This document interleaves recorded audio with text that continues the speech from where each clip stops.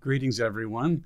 This is Graham Walker coming to you from the Independent Institute here in Oakland, California. I'm welcoming you all to our Lighthouse Briefing today. In our Lighthouse Briefings, we invite our key friends and sometimes some supporters also to join us for basically a front row seat on how we are analyzing some of the topics of the day. So I welcome everybody who's joining us via this Zoom webinar. And we are grateful to everybody who's a member of the Lighthouse Society joining us today, and also grateful for those of you who may yet be about to become Lighthouse Society members. So today we're going to continue a conversation we began 3 months ago with Phil Magness of the American Institute for Economic Research. Welcome, Phil. Thanks for having me. So glad you're here. You were so interesting last time, we wanted to have you back again. All right. So, you better be boring today, otherwise you're going to get another invitation. So Dr. Philip Magness is a research fellow here with the Independent Institute, also senior research fellow at, as I said, the American Institute for Economic Research. He has taught public policy at George Mason, been affiliated with the Institute for Humane Studies, and he's been a pretty prolific author. Your latest book, Phil, is called 1619 Project, a Critique, right? That is correct. Okay, and a critique suggests that you're not entirely enthusiastic about the 1619 project. Strangely, I've kind of fallen into the place of being one of the public voices that is bringing it to some scholarly challenge to the claims that are made in that project. There you go. That's the way. And of course, you're well suited to doing that because you are, in fact, an economic historian with a PhD in that area. And so that's not today's topic, but anybody who wants to know more about the 1619 project ought to check out your book, which is available, I presume, on Amazon and is also on AIER, if I'm not mistaken. But then there's all sorts of other things that you've written, such as this book, which I want to get my hands on, Colonization After Emancipation, How Lincoln and the Movement for Black Resettlement. Especially interesting in view of Juneteenth, which Right. is we're honoring today. You've had 5 important articles in the Independent Review, our own scholarly journal, also published in the Journal of Economic History, Journal of Southern History, Journal of Business Ethics. You've been seen on Newsweek, Wall Street Journal, New York Times, etc. So, okay. With all that expertise behind you, you're an interesting person to talk to about the pandemic policy, I call them quagmire that we've been in for the past year and more, and the twists and turns that have occurred in public policy. How did you get interested in following this whole subject, aside from the fact that you didn't want to get sick? Well, first and foremost, I'm a data scientist. I crunch numbers, I look for patterns, and I try to interpret them over time. And it turns out that, epidemiology operates in a lot of the same area. I'll be the first to admit that I'm not an epidemiologist. I don't have primary training in that background, but I do work in statistical analysis, including some of the tools that were brought into bear by the epidemiology modelers themselves. And if you follow the history of where these tools came from, quite a few of them originated actually from economics and econometric techniques that were built up in the 1970s and 80s to study trends in the national economy's indicators and directions it goes, and also to study how economic interaction occurs. And they were adapted over by the epidemiologists in later years to look at the way that pandemics spread. So you understand their tool set. Oddly, I've worked in their tool set. Interesting. So, it's just one of the quirks of operating in social science is a lot of these mechanisms are shared, and you also start to see some of the pitfalls, the errors that people make. Right, exactly. Well, I guess that's what we're going to talk about largely today. We promised our friends we'd talk about Dr. Anthony Fauci and some of the twists and turns in his approach to the pandemic. Just as a reminder, Dr. Fauci still serves as director of the National Institute of Allergy and Infectious Disease. He's been in that role since 1984, chief medical advisor to the current and former president, also advised every president since Ronald Reagan, and President Bush awarded him the Presidential Medal of Freedom. Now, okay, a lot of people know those basic facts. Also, many people realize that, was it just, I think, last week, Phil, that Dr. Fauci, who, at age 84, certainly has a lot of experience in these matters, or 81 rather, a lot of experience in these matters, he did make the interesting claim that to oppose or disagree with him on pandemic policy is to oppose science. Right. Did he really say that? What did he really say? He did. It was an odd interview, and interestingly enough, he's kind of been shoved aside from the TV for the last couple of days, and I think part of it's the fallout from that interview. He basically had kind of what I refer to as his Senator Palpatine moment, where instead of standing up and declaring, "I am the Senate," he basically went on TV and said, "I am the science. And if you contradict me, you're engaged in an assault on science." So it's a proclamation of his own authority, and it's done so from a very hubristic perspective. Well, I mean, he probably felt wounded by a lot of the criticism, and I guess he had to sort of reestablish his cred, right? Yeah, including asserting it in a very authoritarian fashion. La science, c'est moi, to quote a famous French king. Yeah. So he really did say that. And there's been other things come out recently, such as the interesting trove of emails. Many of us who don't follow things as closely as you do, we heard tell about these emails that were somehow strange or potentially incriminating. But we haven't spent the time. I haven't, and many of our friends, wish that somebody had actually read the emails and looked at them. Have you looked at some of those, and can you tell us something about them? I have. I've poured over the emails. No, I should warn you that I knew you would have done. I knew it. Several thousand pages, so I've by no means looked at them all. I don't think anyone has looked at them all. I just strategically tried to focus on key dates and the decision-making process to see what he was doing. And, if I were to summarize one theme of Fauci, when he goes on TV, he's always acting as if he's speaking from authority, if he has the scientific expertise, if he's the one guy that knows how to guide us through this thing.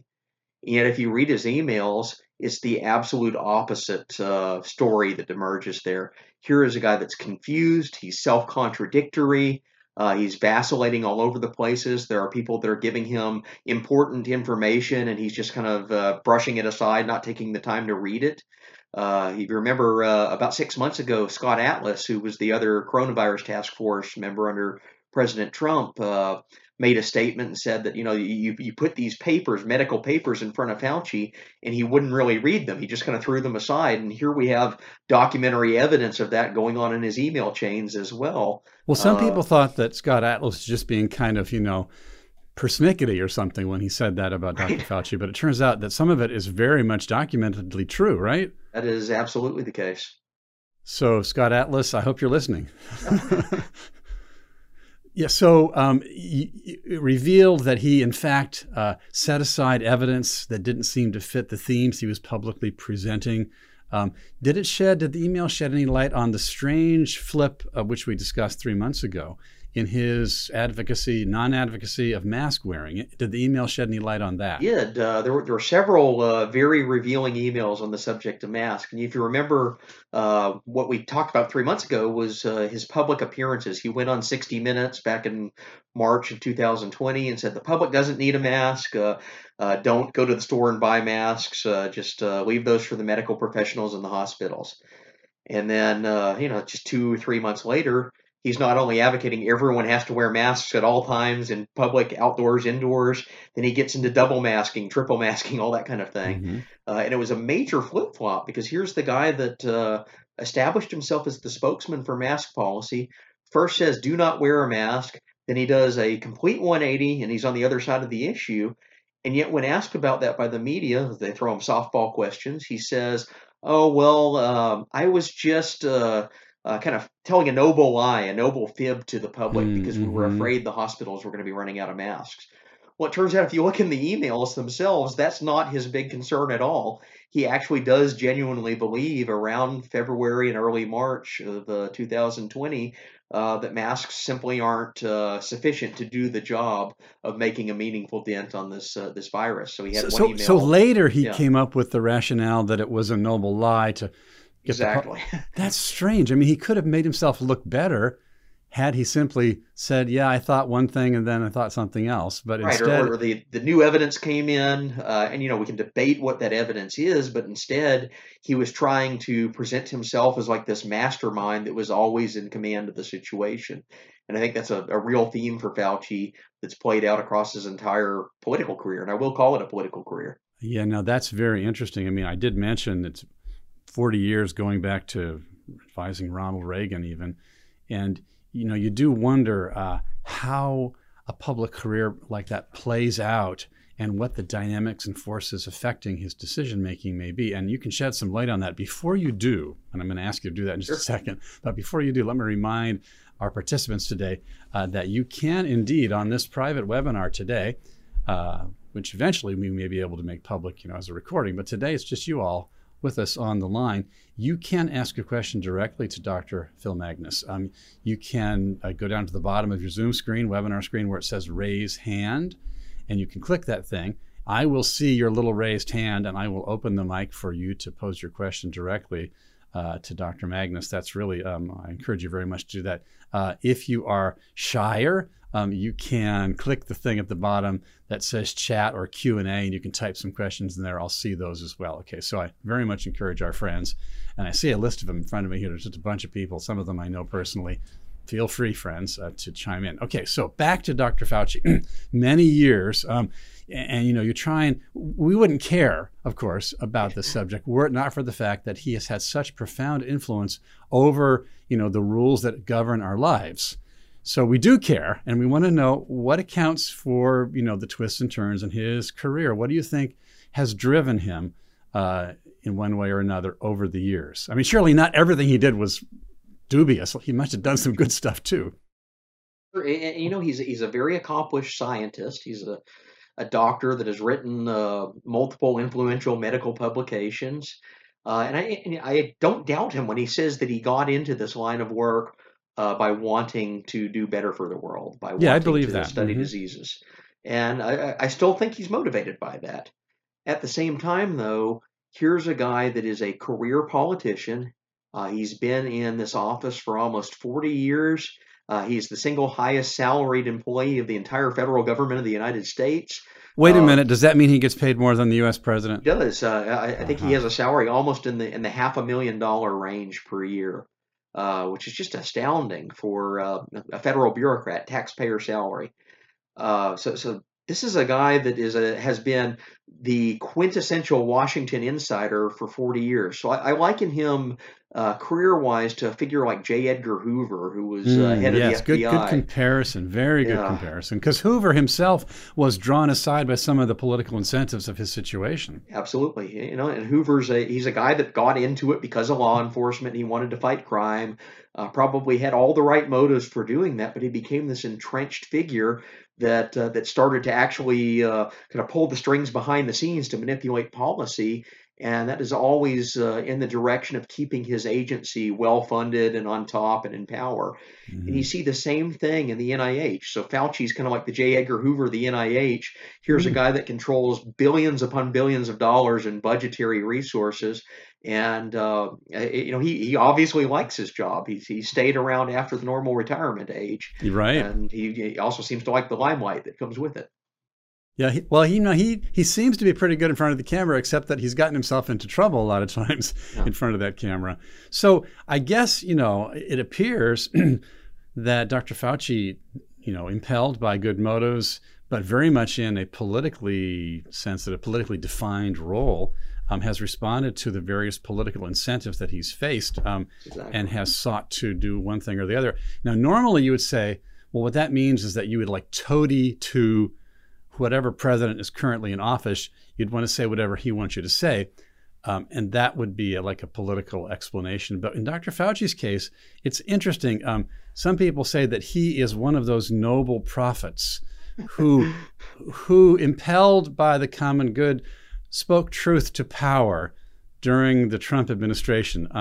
I don't think you share that interpretation. What can you say about that? I definitely do not share that interpretation.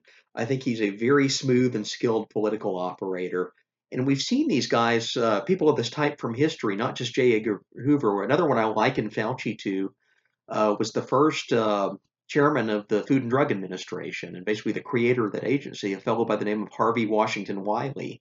And he was an academic that came out of Purdue University around the turn of the 20th century, was hired to basically create and then ran the FDA.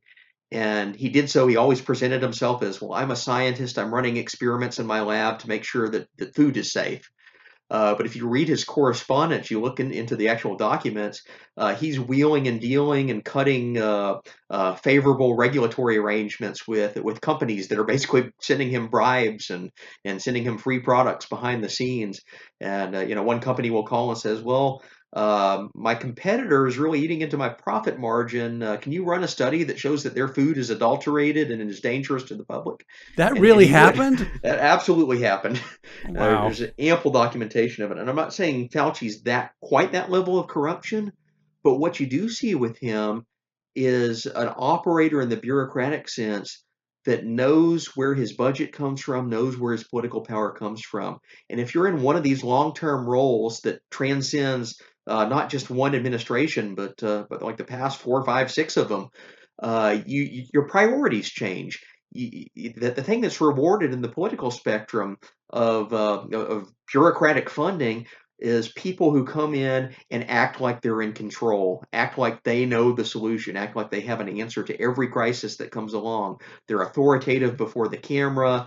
They have a path or a solution they can give to Congress, the president, everyone else that's involved in the day-to-day decision making that says, I can manage this pandemic. I can manage this crisis. And that's what Fauci has learned to do over the past 40 years. The problem is he doesn't always have the information that matches the hubris that he's asserting when he's in front of a camera. Yeah, right. I see that point. And what's interesting when you look at a public role like that, and well, temptations maybe, or at least incentives. There certainly is an incentive to play up to power, but in the case of the Trump administration, I think what we really learn from Dr. Fauci's apparent conduct there is that the power that seems to matter, certainly to Dr. Fauci, and maybe in a lot of other ways too, is the power wielded by the keepers of mainstream or elite opinion. He was not toadying to Trump. He was, at least how we say, responding to them. That is to say, the real long-term power holders that control a role like his is, in fact, elite opinion, mainstream universities, civil service, the press, and so forth. And he responded to that incentive. Very much so.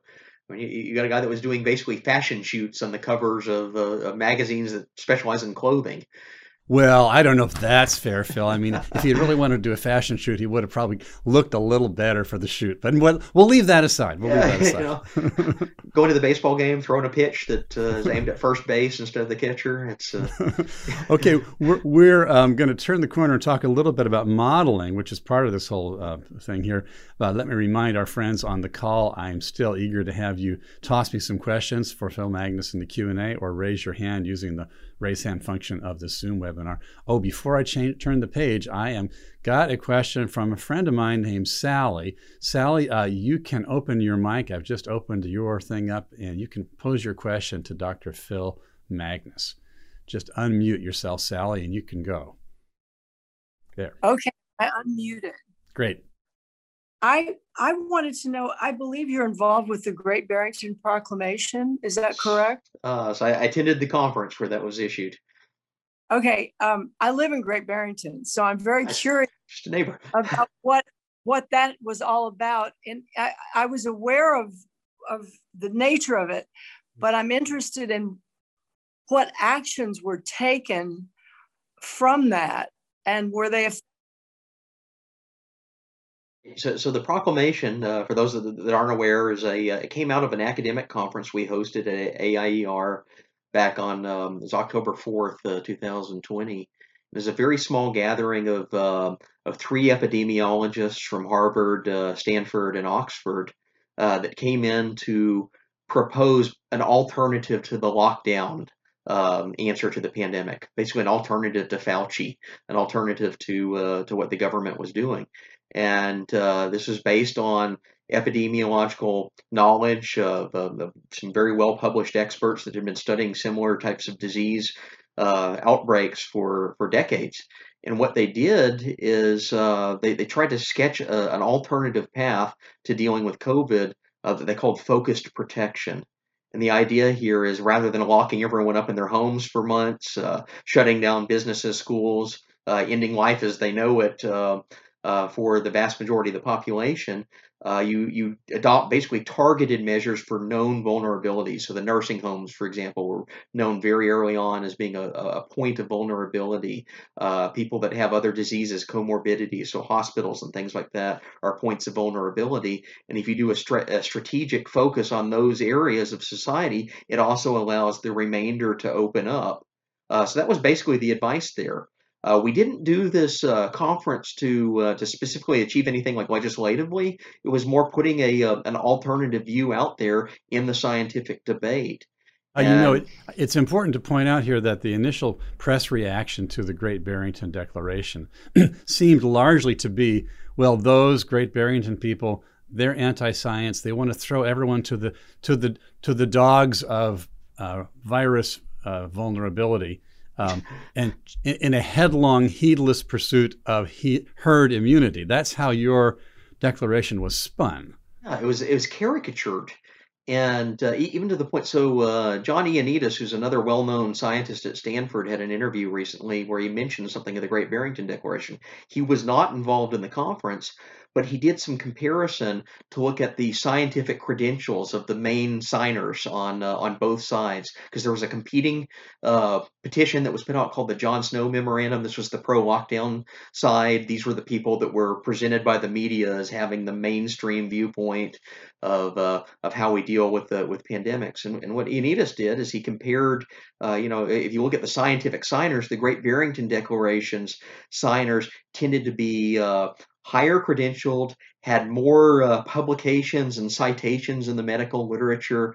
Whereas if you look over in the John Snow memo side of things, some of the credentials were a little sketchier. I'll give you an example. Chelsea Clinton signed the John Snow memorandum as a public health expert. Oh. So Wow. the great medical expert Chelsea Clinton versus scientists at Oxford, Stanford, and Harvard that actually work on diseases and epidemiology. That's too much even for parody. Good grief. Okay, so we've got a question coming from John. I'm just opened up your microphone, John. If you unmute yourself, then you can. There you go, John. Okay, thanks so much. The Great Barrington Declaration really, I was amazed at the vitriol with which it was received and the partisanship. And more recently, more concurrent with that is the whole discussion around the origins of this virus, lab leak versus natural. And if you're not on the right side of that question, the responses you get.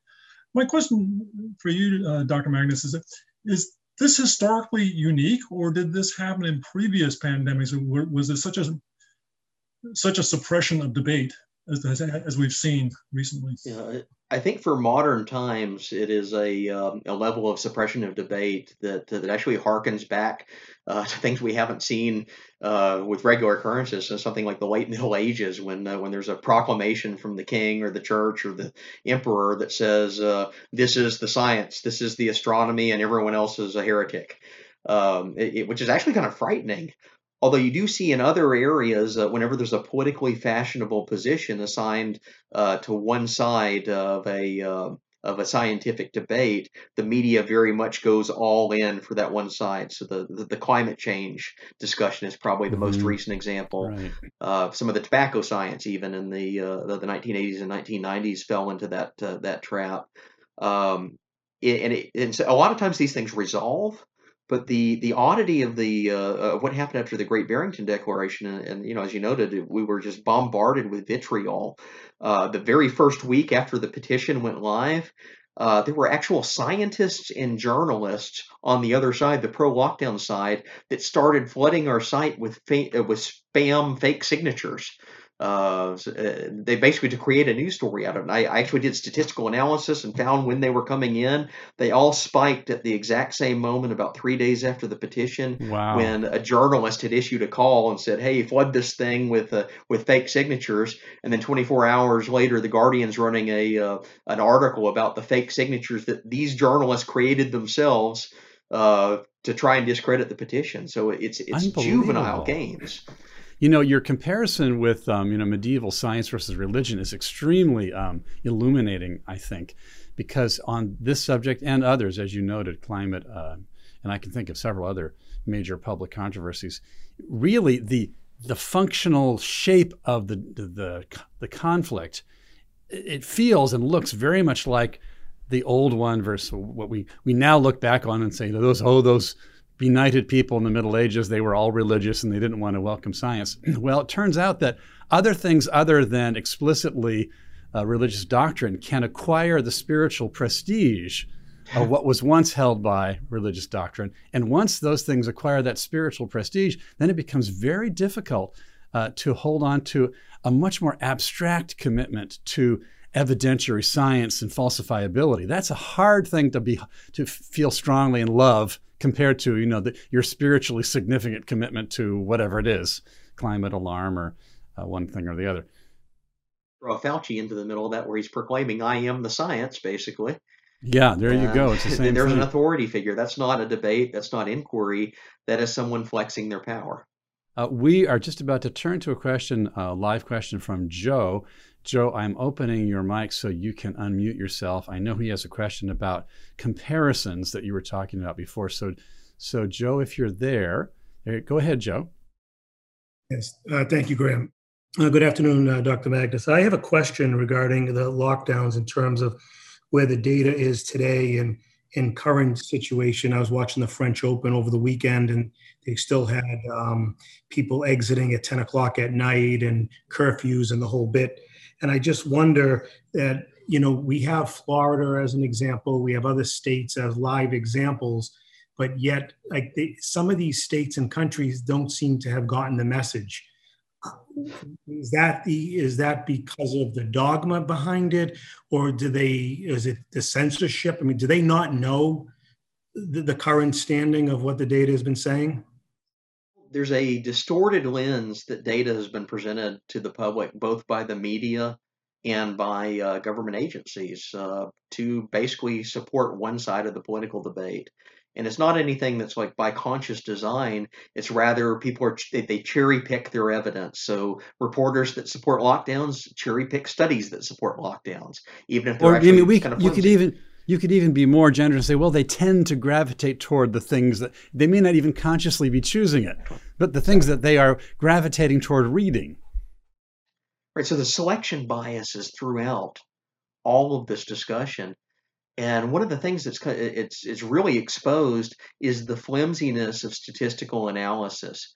We were already going into this pandemic with a novel virus of having very limited information and good data. This is something that a few of us were pointing out from the beginning, is even though stats seem to be flying every which way, very little of those statistical data points were reliable or tested or unbiased in their collection mechanism.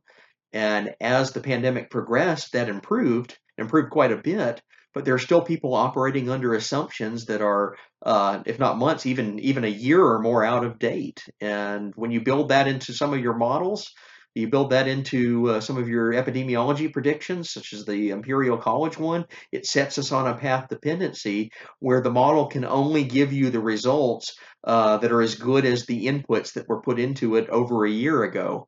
And we're at a state right now where you got these models that are still generating increasingly absurd, increasingly far-fetched, catastrophic predictions of what would happen if, say, the United Kingdom reopens, or France or Germany fully reopens, if Canada removes its border restrictions from the United States. That was one I was looking at today. And they have all these catastrophic predictions that are no more grounded in evidence than they were in March 2020 when some of the initial mistakes were made. Thanks. I think John has a follow-up question. John, if you want to unmute yourself, you can, unless I've misinterpreted your cue here. John, are you ready? If so, unmute. John can unmute. There's John. Oh, he was. Okay. Not quite sure. Okay, well, I've got a question in writing here from one of our friends, Perry. Perry asks, hasn't public health messaging generally, even before COVID, been more concerned with short-term clarity and certainty rather than trying to convey a more complex understanding? Does this help explain the power of unfortunate and even misleading messages such as "stop the spread," "wear a mask," "stay home"? And this is an interesting dynamic I've looked into. So I'll give a partial answer of yes. I think the messaging in past major health events, epidemics and pandemics and other outbreaks, has focused on very short-term measures that we can do to fix or address the situation as it's unfolding. But there was also a pronounced feature of the literature before COVID-19 that urged caution in taking bold, aggressive steps. I'll give you two examples. In 2019, fall of 2019, the epidemiology team at Johns Hopkins University, basically the main statistical source for most of the pandemic that we were all looking at daily, issued a report on respiratory influenza pandemics, where they very strongly cautioned against taking bold measures like lockdowns or mass quarantines based on information that wasn't complete. That was they basically said this is something that's prone to abuse. It's something that isn't warranted by the evidence and could create more problems than it actually purports to solve. And the WHO also had a report out in 2019 that basically argued the same thing for respiratory viruses. Mm-hmm. So there was always this caution that was built in to bold, sweeping, short-term measures to kind of counteract that political pressure. And that all flew out the window around mid-March 2020. Instead, it would seem to be supplanted by this precautionary principle style of argumentation, which it operates under the idea that, hey, if there's a 1 in a trillion chance of an asteroid coming and hitting Earth, we should operate under the assumption that we need to take measures to protect ourselves from that one event on the extreme tail. Mm-hmm. And the same thing was like, well, if this pandemic turns out to be as bad as the worst case scenario hypotheses happen to say, then we must do anything and everything without question to make sure that doesn't happen. Wow. Okay, we've got another question from Joe. You want to follow up, Joe? I've opened your. There you go, Joe. You're free. Thank you. Just on that same light, do you think in the future, if there is another pandemic, the response, you think the government will be able to get away with the response like this pandemic? Certainly people that are going to try. I hope Anthony Fauci is long retired by then. But I do fear that certain politicians have seen this as a moment where they realized what they could get away with. On the other hand, there has been a growing level of skepticism about several of these policies, Right. especially in parts of the United States that are open, like Florida. Texas followed that suit. Georgia, other states that opened early. And if you remember the predictions, they were all as Fauci and Birx and all of these people on TV were saying that if Florida reopens, they're going to be ground zero for a COVID catastrophe within a month. A month comes and that never happens. Texas reopens, they're going to be ground zero for a catastrophe in a month. Never happens. Meanwhile, states that remain locked down, like New York and California, actually had worse case numbers and worse death numbers than some of the places that reopened. Okay, to be fair, California is doing better now. Now, it is now. But, like back in January, it was spiking at a level. And so on here, you have people like Gavin Newsom and Andrew Cuomo have actually started to reopen up their states because they saw what was going on in Florida. They saw what was going on in Texas and Georgia. And, you can only keep the illusion up for so long before people start saying, wait a minute, I have a cousin in another state and they're just back to normal. Yeah. Now, I want to point one thing out. We're talking about the growth of skepticism toward the self-presented experts. That skepticism, as it turns out, regrettably, sadly, it turns out that skepticism has proved far more justified than any of us would have wished. Yes. And Phil Magness's work and many others has given the evidence for why that's so. But just notice what that means. I'm just kind of thinking out loud here, but with all of you, that the solution to the problem of inadequate, maybe not fully honest science is not less science, it's more. The solution to, bad assertions is knowledgeable assertions. And so we need more knowledge, not less. And Phil Magness's work, among others, illustrates the fact that when your experts and your intellectually sophisticated people seem to be going astray, the real antidote is not simply skepticism or, kind of pushing it away in a huff, but rather digging deeper and becoming more educated. And of course, that's what we are all about here at the Independent Institute. We cultivate and assist experts like Phil Magness so that actual evidence can be brought to bear against experts who are on the wrong track, rather than just, turning away from experts in a huff. I'd rather refute the experts than turn away from them in a huff. So I appreciate you doing that. I really do. There's a few more questions here I sure don't want to miss.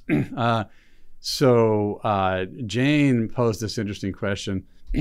Earlier, I asked, Jane says, if you thought vaccination would be used to differentiate or discriminate among us. You answered no, because it's not obvious who's been vaccinated, as it is when identifying those wearing masks. That's a good point. Since then, Jane says, we've seen proposals for vaccine passports and other methods of discriminating among us. How do you foresee this vaccine controversy playing out from here? This Thanks, is a very tricky issue, getting into the vaccine passports. And one point that I constantly make is that vaccines are an amazing innovation that rapidly mobilized in response to this pandemic. But there's also politicization of the way that innovation took place. And now we've gotten into the territory where, you basically have two strategies if you want to get vaccines rolled out and make them available. The one strategy, the one that I favor, is the free market one. It's the one the Great Barrington authors advocated from the beginning, is to make vaccines widely accessible, provide sound information, urge people to make that voluntary step themselves, especially if they're vulnerable, if they're elderly, or they're in other groups where this disease seems to be a very severe risk for their well-being, because this is a tool that can mitigate that risk. So that's the one approach. The other approach is the command, top-down, centrally planned approach that unfortunately we've seen all too much of. This is mandates coming from the government. It's like, well, if you want to do this, you must get vaccinated. And then they get even stricter in what they're calling for. This is what we saw in New York State with an attempt to impose vaccine passports. There are some people that have argued that vaccine passports are a private solution as well. I don't see that happening, because government has a tendency to co-opt mechanisms like this. Right. Even if you had a well-run, well-designed vaccine passport system coming out of the private sector, that's just that's like throwing up a flare signal to Congress saying, "Come in and co-opt this through a bureaucracy and let's impose it nationwide." So I worry about that kind of a tendency, the political creep, the regulatory capture that's coming out of it.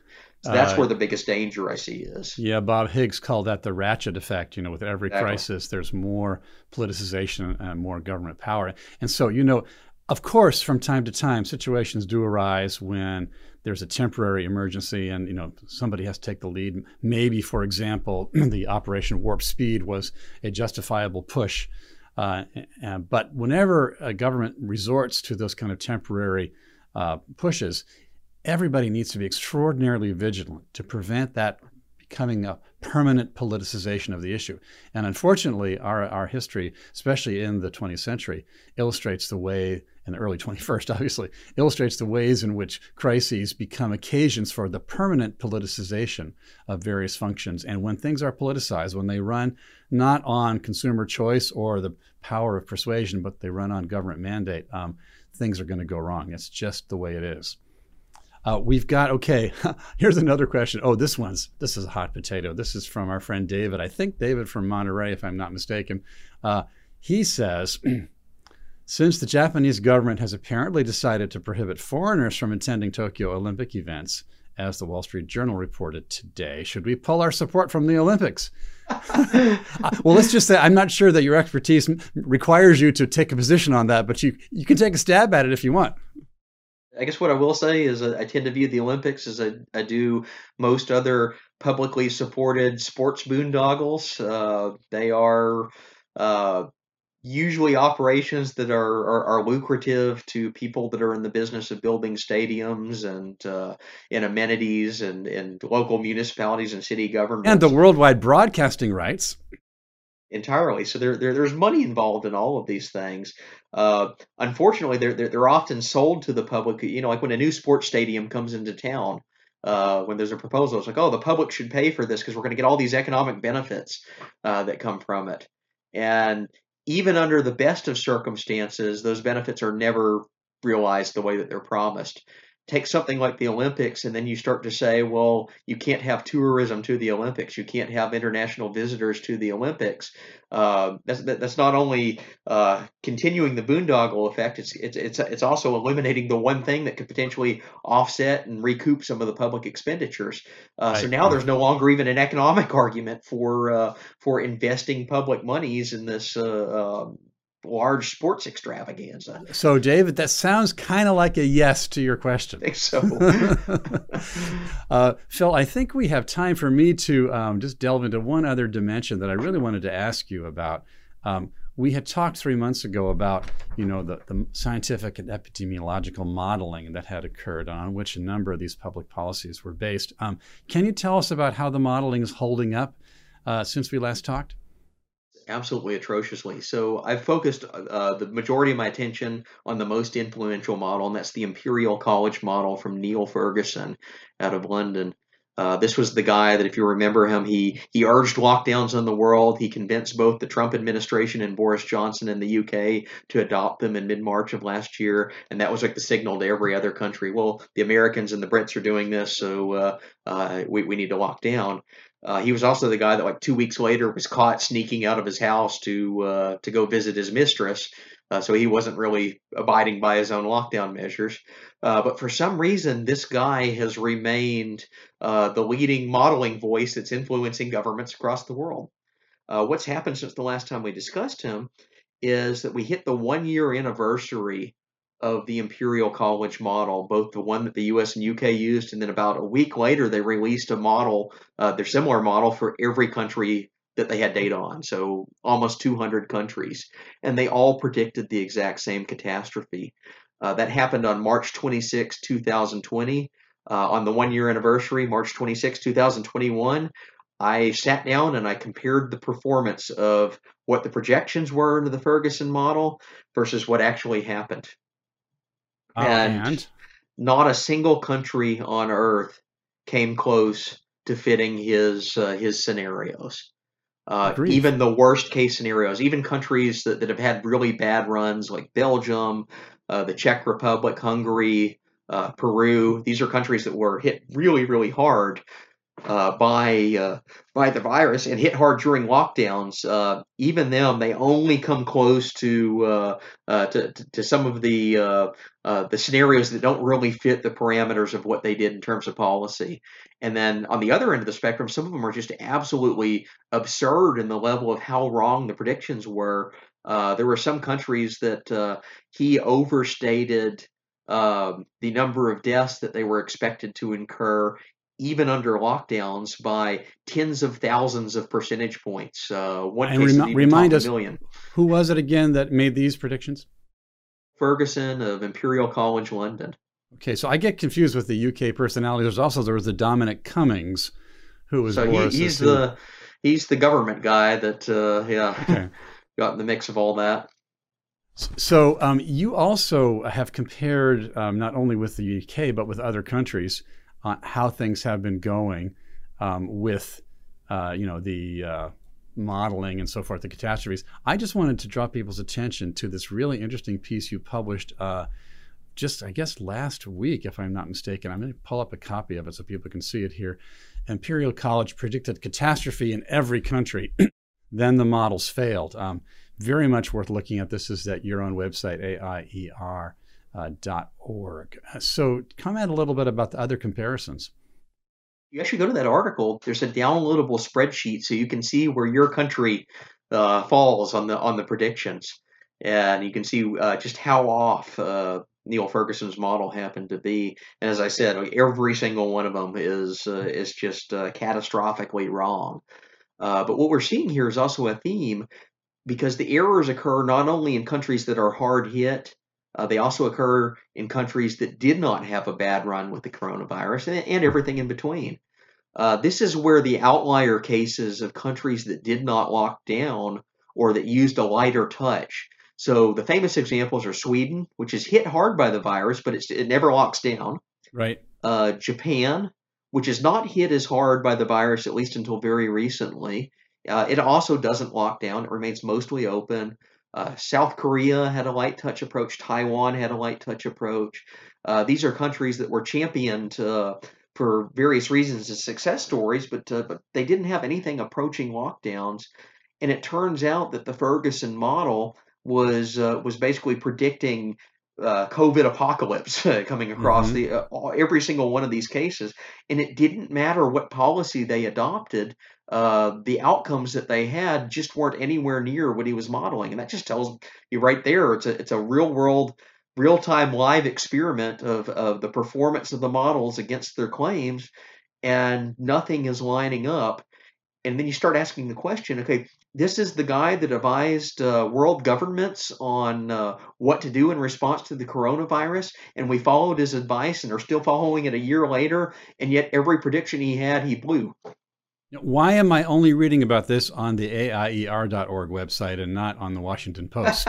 Because the Washington Post has been very credulous in its repetition of talking points coming out of Ferguson's unit at Imperial College. As have politicians. Politicians that bought into this, the last thing they want to do is admit that they were wrong. That's amazing. It's sunk cost, it's path dependency. I did actually catch, and you can read it in this article, I caught Imperial College itself, its PR office, in an outright lie. Oh. Because they got into some trouble before the House of Lords. Ferguson was testifying, and the Viscount Ridley, Matt Ridley, some of your readers may know from his books on scientific matters, asked Ferguson why his model failed in its predictions for Sweden. Okay. And then Ferguson answers him and says, well, we never predicted Sweden. That was another university that adapted our model to Sweden, and they must have gotten their parameters wrong, so you can't blame me for that. And Imperial College sent out tweets and press releases saying that Professor Ferguson never modeled Sweden, because the claim was that this model showed 85,000 deaths in Sweden at a time when they had only hit a couple thousand, and even today I think they're at 14,000 right now. So he had catastrophically wrong over prediction for Sweden. And Ferguson said, well, I never did that. I take no credit for that. Well, it turns out if you go on the Imperial College's website, their own website, you can pull up the data appendix to these reports when the models were released, and there it is, along with every other country, the model for Sweden, and it says something like 84,500 deaths are predicted in Sweden. Neil Ferguson's listed as the corresponding author on this study, and his entire team is a part of the publication. Good gracious. So, yeah, you have the university itself lying to cover up its own work. Now, for clarity's sake, I just want to point out that you're referring to Neil Ferguson of Imperial College, not Niall Ferguson, also an English scholar and economic historian who's at Hoover Institution. These are two different people, and the one, Neil Ferguson at Imperial College, is the one that Phil Magness is pointing out. Well, we could go on for a long time here. I don't see any more last-minute questions from our friends. I encourage them to follow your work. Also, I'm grateful that really, Phil, the people on this call are key among those who make possible the work of the Independent Institute, thus supporting your work and many others. Independent Institute is the place to go, really, for sober, well-considered resistance to some of the political and even scientific hysteria of our era. For example, you can see behind my shoulder our recently published book, Hot Talk, Cold Science, which is very much worth considering. Here it is right behind me, on the whole question of climate catastrophism and trying to bring to bear a more sober assessment of the evidence. You're doing that with regard to the epidemic. We have partnered with others, such as the National Association of Scholars, to really emphasize the importance of falsifiability and testability in science, a commitment to evidential science is very important, really in every field, not just the physical sciences, also the moral sciences. We live in a universe where there are hard facts, both physical and moral, and we ignore them at our peril. We try and make that clear throughout a variety of disciplines, especially economics, and we're grateful for your work in economic history, Phil Magness. We're very grateful. And thank you for all of our friends who joined us. Please come back for our next Lighthouse Briefing. And of course, you can always go to our website, independent.org, and renew both your information banks and your support for us as you see fit. Thanks very much, everybody. Have a great day. Goodbye from the Independent Institute. Take care.